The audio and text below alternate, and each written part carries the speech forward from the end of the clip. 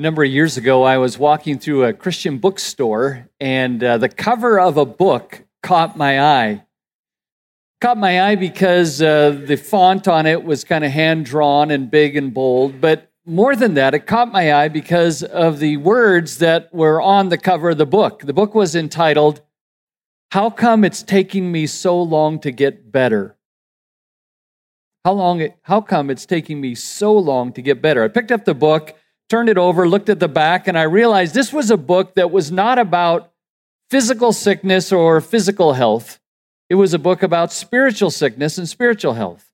It was a book about why does it sometimes seem that it takes so long to make progress in the spiritual life? Why is it sometimes so hard to grow in holiness even when you're trying so hard? Why can the spiritual life be a big struggle?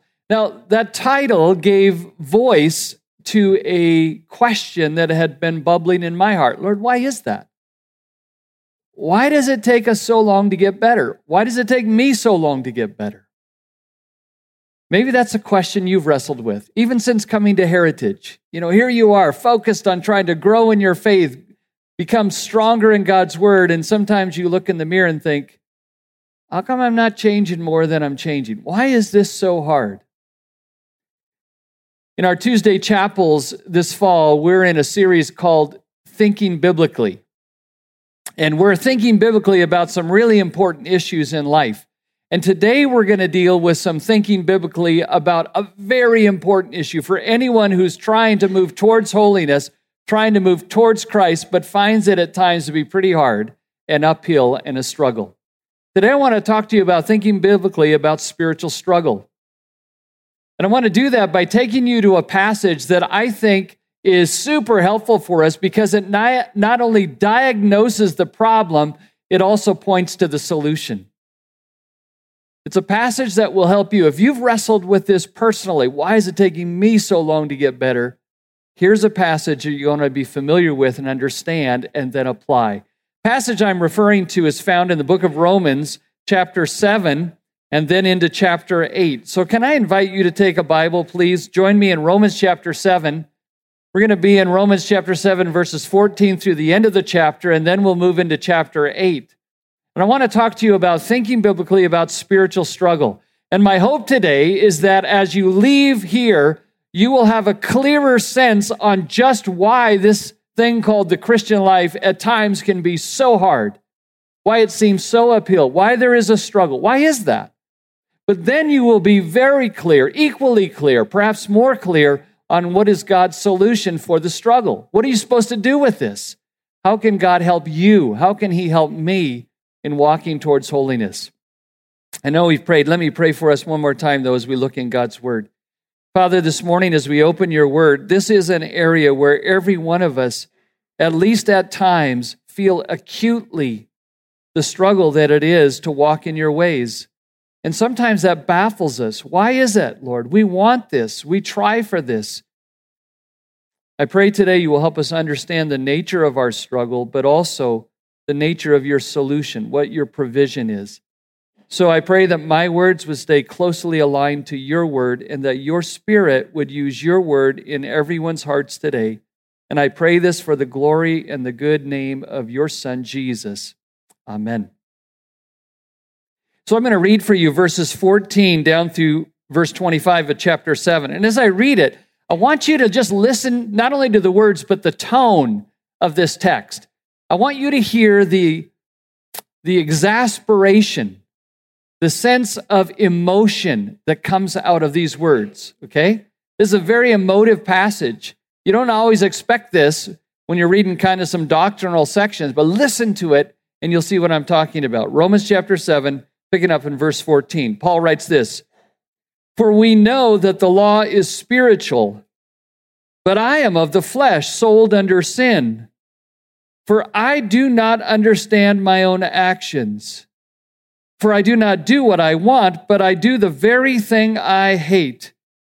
Now, if I do what I do not want, I agree with the law that it is good. So now it is no longer I who do it, but sin that dwells within me. For I know that nothing good dwells in me, well, that is, in my flesh. For I have the desire to do what is right, but not the ability to carry it out. For I do not do the good I want, but the evil I do not want is what I keep on doing. Now, if I do what I do not want, it is no longer I who do it, but sin that dwells within me. So I find it to be a law that when I want to do right, evil lies close at hand.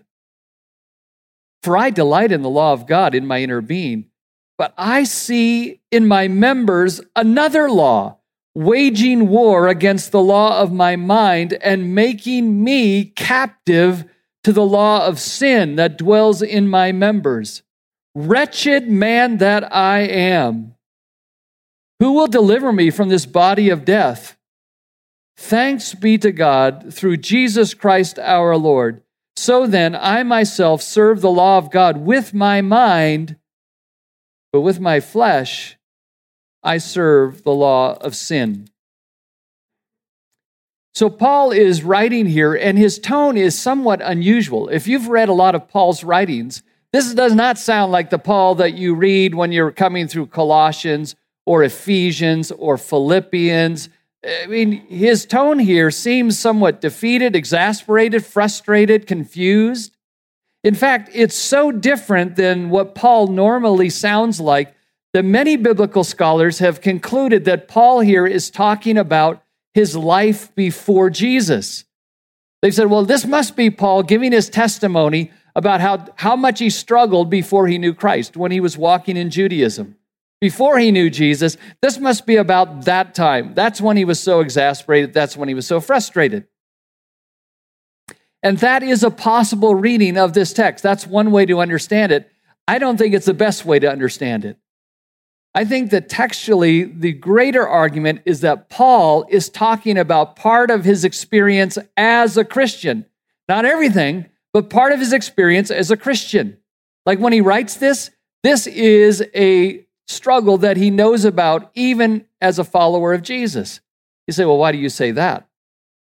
Well, I say that for one reason, because of the verb tenses that Paul uses in this chapter.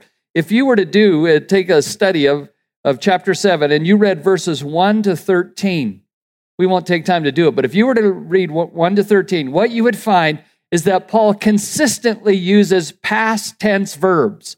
Let me just show you what I mean. Look at, for example, just pick up verse 9. He says, I once was alive apart from the law, but when the commandment came, sin came alive, and I died. All past tense verbs. Okay, and that's what he does in verses 1 to 13. But then, get this, he comes to verse 14 all the way to verse 25, and he uses present tense verbs over and over. Like, look at verse 14. For we know that the law is spiritual, but I am, present tense, of the flesh, sold under sin. Look at verse 18.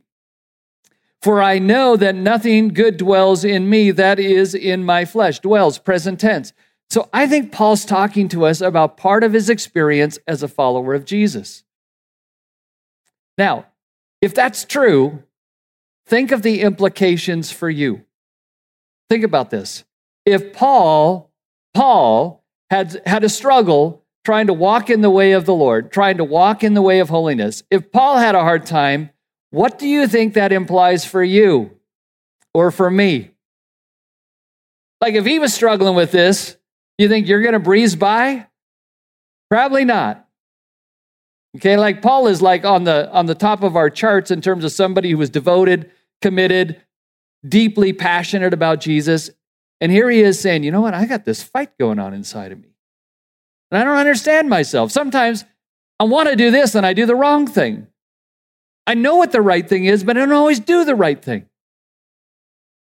So Paul is talking to us about a struggle.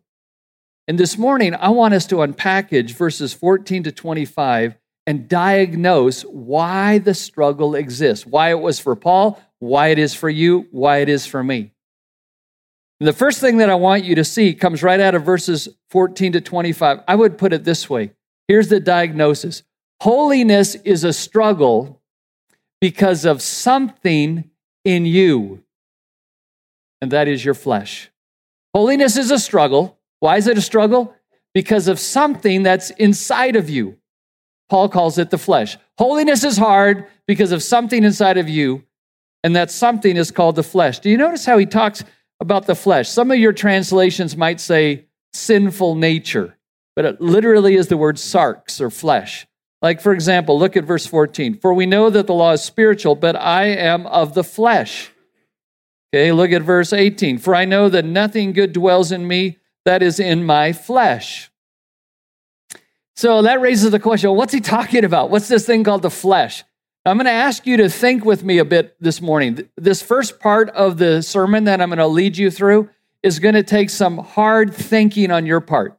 This is not easy stuff. This is not simple things. These are complex matters. So I'm going to ask you to think hard with me, because when we get to the solution, you're going to understand the solution. You're going to feel the solution if you've wrestled with the problem. So Paul's talking about the flesh. What's he talking about? What is the flesh? The Greek word is the word sarx. Okay, and that word can be used in this passage in a couple of different ways. Sarx can be used as something that is outside of you, namely your skin. So you are flesh and bone, right? So that's sometimes how it's used. It can be used of something outside of you, something very physical. But get this, it can also be used, the word sarx can be used of something that is inside of you.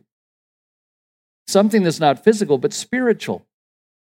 And I think that's where Paul is using it here. He's talking about something inside of you. He's calling it the flesh, sinful nature. It's a spiritual reality. And he's saying that's what makes holiness so hard. That's why you struggle, because of the flesh. And what I want to do here is show you at least 3 things about the flesh that you and I need to know that come right out of verses 14 to 25. So holiness is hard. It's a struggle because of something in you, the flesh. What do we know about the flesh? Let me give you 3 things. Here's the first one. The flesh is part of you even after you are in Christ. Okay, just setting the table here. The flesh is part of you, and it's part of you even after you become a new creation in Christ. A couple of weeks ago, we looked at your identity from Romans 6, and I said, hey, you've got a new identity. If anyone's in Christ, he or she is a new creation. Old is gone, new has come, right? We looked at Romans chapter 6, verse 11. Therefore, consider yourself, think about yourself as dead to sin, alive to God in Christ Jesus. Now, you may say, wait, how am I supposed to put this together? Romans 6 says, I'm a new person, right? I'm not what I once was. In fact, I said to you in the Romans 6 message, I said, listen, here's the good truth. You don't have to live like you used to live because you're not who you used to be. You're a new person. So it sounds like, wow, that's all sunshine. That's all good. And then you come to Romans 7 and Paul says, well, you're a new person, but you have still something inside of you that's a leftover from your old life. You have the flesh. It's a leftover from who you used to be. Oh, you're a new person. You have a new heart. Your deepest part of you, if you're a Christian, the deepest part of you wants to please God. Have you found that? Like you go, yeah, I really want that. But you still have something inside of you that's a leftover from who you were. And that something inside of you is waging war against the new part of you. In fact, Paul talks about it as a war. Did you notice that in verse 23? Look at verse 23. He says, but I see in my members another law waging war against the law of my mind and making me captive to the law of sin that dwells in my members. Paul says, you know what I got going in me? I got a bit of a civil war going. I've got the flesh, and it's fighting against my new self, who I am in Christ. And there's a war. And the fight is still real. Maybe I could illustrate it this way. If you've been following the news this week, you've heard the news that the head of ISIS, this guy named what was his last name? Baghdadi. He was the head, started the caliphate of ISIS, and he was killed this week. He was tracked down, hunted down, and he blew himself up, right? So he was the head of ISIS. And right now, ISIS, which used to have a portion of land in Syria, has been rooted out of the cities that they held and the regions that they held. Now they've killed the leader. So in a sense, ISIS has been defeated. But all the leaders of the world are saying, wait, not so fast. ISIS is not gone. There are still pockets of resistance waging guerrilla warfare. Oh, they may not have a city they own, but they got people in that city. They may not have a section of the land, but they got people in that land, and they're blending in, but at the right moment they attack. They cause problems. The flesh is a bit like that. You see, Satan has been defeated in your life, if you're a Christian, right? You're a new person. But there still is a guerrilla warfare going on in your soul because the flesh is like a pocket of resistance. It's not in charge anymore, but it's still fighting you. And that's why it can be so hard. Yes, you got problems outside of you, the world and the devil, but inside of you, you've got a civil war. There was an Anglican bishop by the name of John Charles Ryle, J.C. Ryle, who said this: the true Christian is known by two marks, his or her inward peace and his or her inward warfare. One of the ways you know you're a true Christian is that you got a fight going on inside. See, before you knew Jesus, you didn't really have that big of a fight. Everything of you was just going towards self, towards sin. But then you became a Christian, and now you have a new part of you that's trying to go towards Jesus, and the old part, the little bit of remnants, is still fighting that. So the flesh is, first of all, part of you, even after you're in Christ. Here's the second thing. The flesh is an internal reality that pulls you from God, pulls you away from God, and pulls you towards sin and towards self. What is the flesh? The flesh is like this internal reality, and it pulls you away from God, and it pulls you towards sin, towards self. Paul talks about the flesh here as a law. It's kind of interesting words. Look at it with me. Look at verse, for example, 21. Paul says, "So I find it to be a law that when I want to do right, evil lies close at hand." Look at verse 23. "But I see in my members another law, waging war against the law of my mind." Look at verse 25 at the end. "But I myself serve the law of God with my mind, but with my flesh I serve the law of sin." He's talking about sin as a law, the flesh as a law. What's with that? Here's where you got to think hard again. Okay, follow me here. When Paul uses the word law, he uses it in two different ways. Sometimes he talks about law as a set of rules and regulations. Okay, that's like the law of Moses, right? Like all these rules, all these regulations. But sometimes he uses the word law as not as rules, but as a reality. Think of the law of gravity. Okay, law of gravity, it's not like a rule book. Law of gravity is just this reality that says if you try to go up, if you were up here on this stage and you decide you're just going to walk off the stage and you're going to keep walking on air, well, it's not going to happen, right? You're going to go down pretty hard because there's a law, a reality called gravity. Paul is saying that the flesh is like that law of gravity. It's a law of spiritual gravity. It's pulling you down. It's pulling you away from God. It's pulling you towards sin. It's pulling you towards yourself. And just like the law of gravity is not something you can see, but it's real, so the law of the flesh is not something you can see, but it's real. Let me show you a quick video that gives you maybe a little illustration of what this is kind of like. Watch this.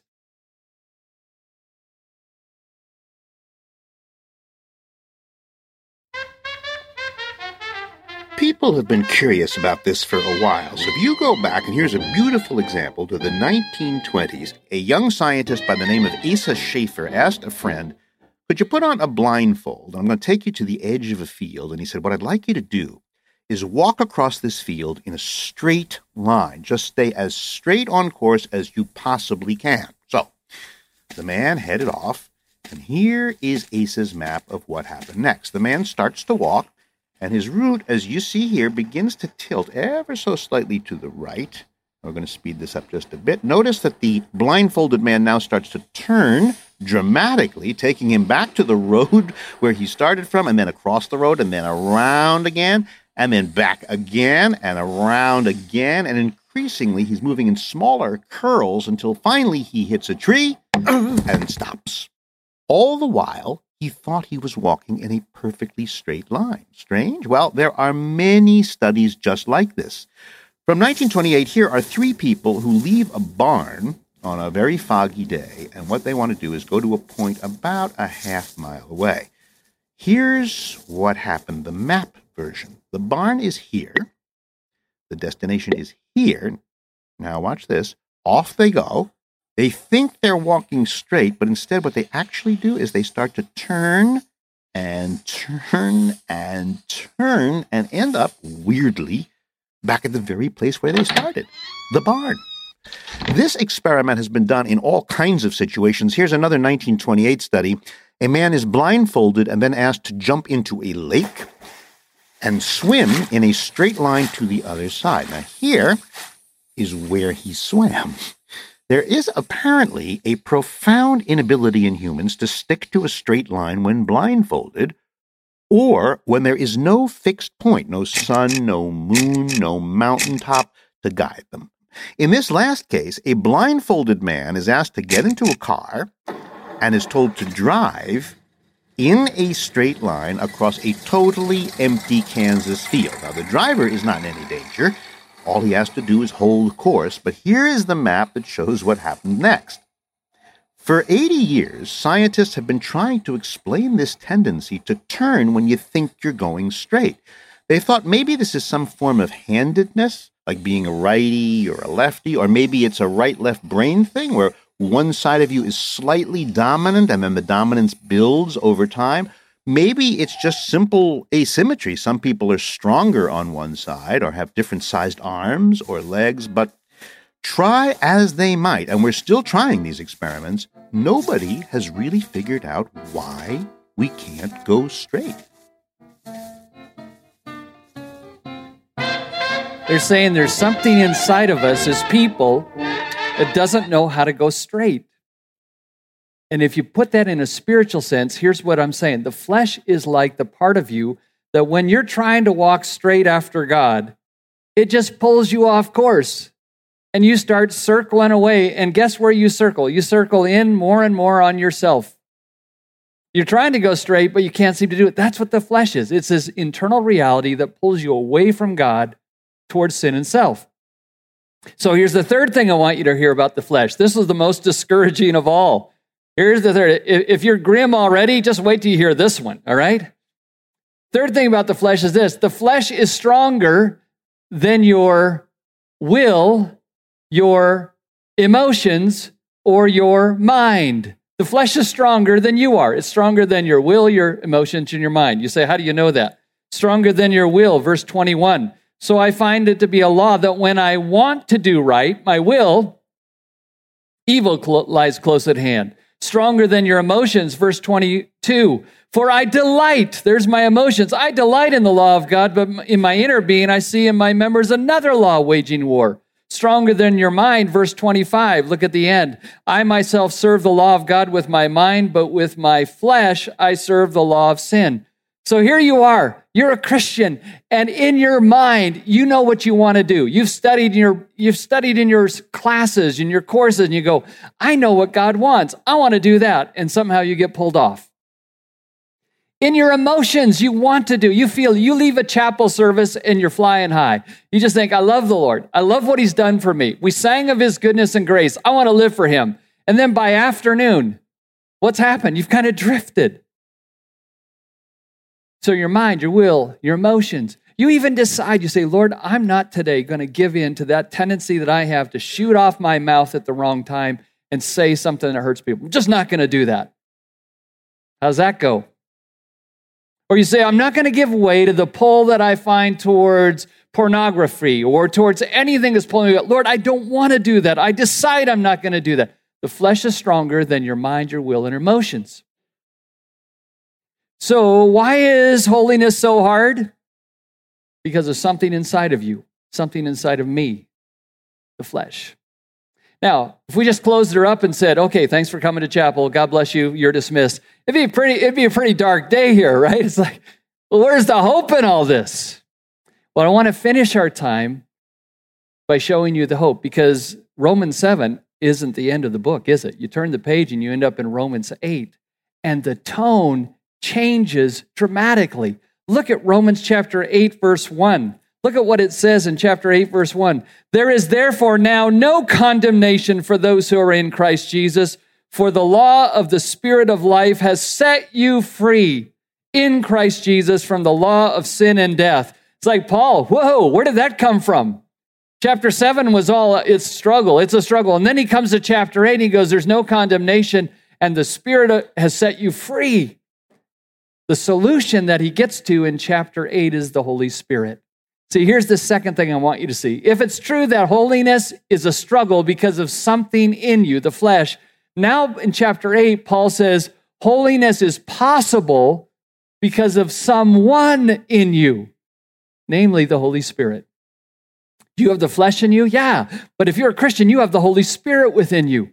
Romans chapter 7, the fight is between the flesh and you. And guess who wins? The flesh. Romans chapter 8, the fight is between the flesh and the Holy Spirit in you.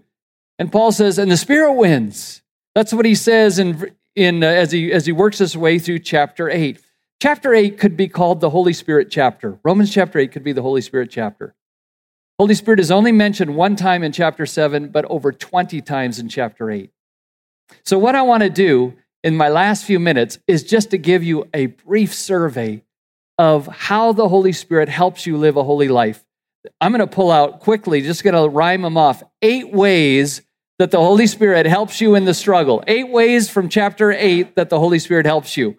And these should be incredibly encouraging to you as they have been to me. Let me show them to you without much commentary. I would encourage you to go. Romans chapter 8 should be a chapter you spend a lot of time in. Like read it over, memorize it, soak in it. Because here are 8 ways the Holy Spirit can help you in the struggle. Here's the first one. The Holy Spirit can help you walk straight. Verse 4. In order that the righteous requirement of the law might be fulfilled in us who walk not according to the flesh, but according to the Spirit. You know, if you're trying to walk the way of holiness by yourself, guess what happened? You, like the little video we saw, you start turning in circles. But when you walk by the Spirit's able to keep you on track. He can help you walk straight. Second one, the Spirit can help you think right. Verse 5 and 6. For those who live according to the flesh set their minds on the things of the flesh. They're doing some stinking thinking. But those who live according to the Spirit set their minds on the things of the Spirit. For the mindset on the flesh is death. Catch this. But the mindset on the Spirit is life and peace. So the Spirit can help you with your thinking, so it doesn't go way off. Third thing, Spirit of life, the Spirit of God can help you come alive. Look at verse 11. If the Spirit of Him who raised Jesus from the dead dwells in you, and He does if you're a Christian, then He who raised Christ Jesus from the dead, catch this, will also give life to your mortal bodies through the Spirit who dwells in you. So some days you wake up and you just feel lifeless. You feel inert. You feel dull. You just feel like, Lord, I just don't got it today. Well, that's true. You don't. But the Spirit of God can come and actually give life to your mortal body. He can empower you to do the things that God wants you to do. Here's the fourth thing. The Spirit of God can help you kill sin. Look at verse 12. So then, brothers, we are debtors not to the flesh to live according to the flesh, for if you live according to the flesh, you will die. It kills you. But if by the Spirit you put to death the deeds of the body, you will live. Like you don't know how to kill that sin that's always haunting you, but the Spirit does. So you learn to hand it over to Him, saying, Lord, this one has to die. Spirit can help you in that. Here's the fifth one. The Spirit can help you follow close. Look at verse 14. For all who are led by the Spirit are the sons of God. Like you're trying to walk the way of holiness, but you keep drifting off it. But the Spirit says, follow me. I'll walk you down the way of holiness, and you follow, because all who are led by the Spirit of God are sons of God. Here's the sixth one. The Spirit can help you draw near. I love verse 15. For you did not receive the spirit of slavery to fall back into fear, but you received the Spirit of adoption as sons, by whom we cry, Abba, Father. The Spirit Himself bears witness with our spirit that we are children of God. The Spirit of God comes to you right in the middle of the struggle. Like when you're having a bad day and it's not been going well, you've been drifting all over, and the Spirit of God says, look, why don't you come close? Let's kill that sin, but you can come close, right in the middle. You don't have to wait till your life is all fixed up and then you draw close to God. He says, right now, you can come to God as your Abba Father. Ask Him for help. And His Spirit bears witness in your spirit that you belong, that you're a child of God. The Spirit of God does that in the middle of the struggle. Here's the seventh one. The Spirit of God helps you look ahead. Look at verse 23. And not only the creation, but we ourselves who have the first fruit of the Spirit groan inwardly as we wait eagerly for our adoptions of sons, the redemptions of our body. The Spirit of God puts in you a longing for wholeness, a longing for home, a longing for heaven. Why do you still have a hunger to know God? And why do you have a hunger to be wholly His? Spirit of God working in you. It's getting you ready for heaven. And then finally, the eighth one, the Spirit of God helps you pray better. Verse 26, likewise, the Spirit helps us in our weakness, for we don't know how to pray as we ought, but the Spirit Himself intercedes for us with groanings that are too deep for words. Some days in the struggle, you think, Lord, I don't even know what to say. And the Spirit of God comes and says, I know what you need to say. See, all along, the struggle, you're fighting it, the Spirit is saying, I'm here to help you. I'm going to help you kill sin. I'll help you follow close. I'll help you walk straight. I'll help you think right. I'll help you look ahead. Maybe I can finish it off with an illustration that helps me think of how this works out in real life, in real time. A couple of weeks ago when I was talking to you about identity, I told you the story of my seminary professor, Bill Lawrence, who was born as named Douglas Rice. And there was a time when he was adopted into the Lawrence family and he got a new identity. He was Bill Lawrence. Dr. Lawrence told us another illustration about this chapter that has stuck with me over the many years. It's a story of Grandma Little.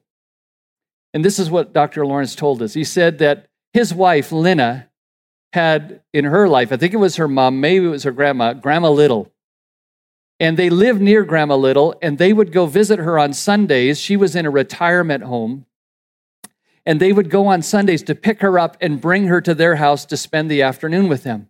And Bill said, every week when I would come in to see Grandma Little, it was always the same thing. I would come in and she was seated in a rocking chair. She had a rocking chair in her apartment. And she always had her hair perfectly done. And she was sitting there like you've seen grandmas, just like this, just look ready to go, prim and proper. And he said, I would always come into her and I'd say the same thing. I'd say, how you doing today, Grandma Little? And she'd always say, pretty good. And then he would say, are you ready to go? And she'd say, yes, but not too fast. And he would put his arm down and she would put her arm up and she would stand up. And he said there was this long hallway that went from her room out to the parking lot. And he said, we would walk down the hallway, her arm holding onto mine, Grandma Little walking by the strength of Bill Lawrence. And then Bill said this. He says, it feels to me like every morning the Holy Spirit comes to me as I'm waking up and says, how you doing today, Bill? And I say, pretty good. And the Spirit of God says, are you ready to go? And I say, yes, but not too fast. And then I put my life into his, and we go through the day, Bill Lawrence, walking by the strength of the Holy Spirit.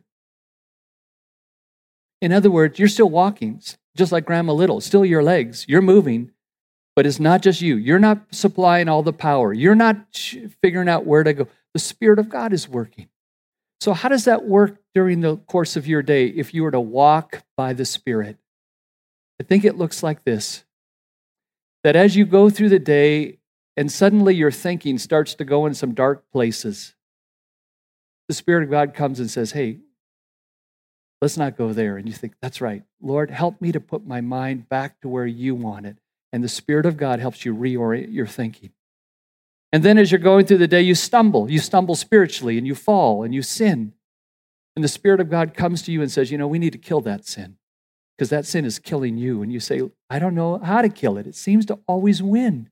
It says, hand it over to me, put it to death by the Spirit. And you say, okay, God, if you will help me, put this to death. And you're learning to walk by the Spirit in that area.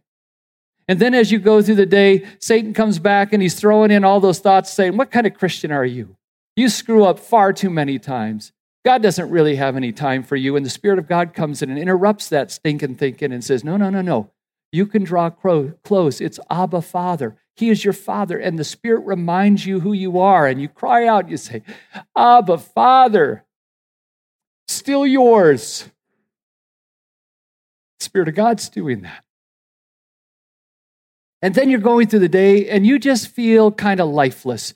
Your spirit feels dull. You don't feel energized towards God, towards His Word. You don't feel anything. And the Spirit of God comes and says, but I can help you. And you cry out and you say, Lord, right now, I got to do some studies and I'm not feeling it at all. It just feels like a burden to me. And the Spirit of God can animate and give you strength and power. You see, He's there all the time. It's not like the struggle goes away. But you have a strength that's greater than the flesh. You see, the struggle with holiness is because of something in you, the flesh. But the possibility of holiness is true because of someone in you, the Holy Spirit. The Christian life is learning to walk by the Spirit. It's knowing who you are in Christ and then walking by the Spirit. Will it be an easy walk towards heaven? No, it wasn't for Paul. It won't be for you. But will it be a walk where there are moments of glory? Yes, because you will sense that the Spirit of God is helping you with your thinking, with your living. He's drawing you close. He's changing you. So how come it's taking me so long to get better? Because I'm in a struggle. And because where I'm headed is a place I can't get to by myself. But I'm going to get there.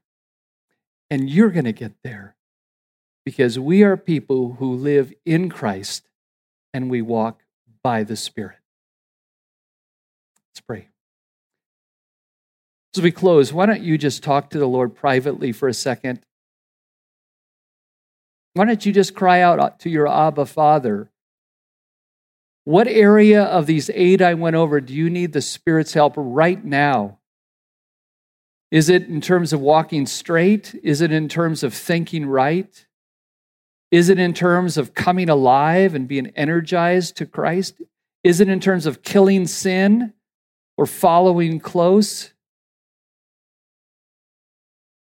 Where do you need the Lord's help? Is it drawing near? Is it looking ahead? Is it praying better? Where do you need the Spirit's help? Call out and ask Him for help right now, because holiness is possible because of someone in you, the Holy Spirit. Let's pray. Heavenly Father, I thank you that you are our Abba Father, that we can draw close to you in the midst of the struggle, and that we can find from you, from the gift of the Holy Spirit, the strength we need today, this moment, this hour, to walk in your ways and not be pulled off into a little spin into our own selves and into sin. So I thank you that you've made provisions for us. Help us today to walk by the Spirit and please you. And I ask this in Jesus' name. Amen. Amen. God bless.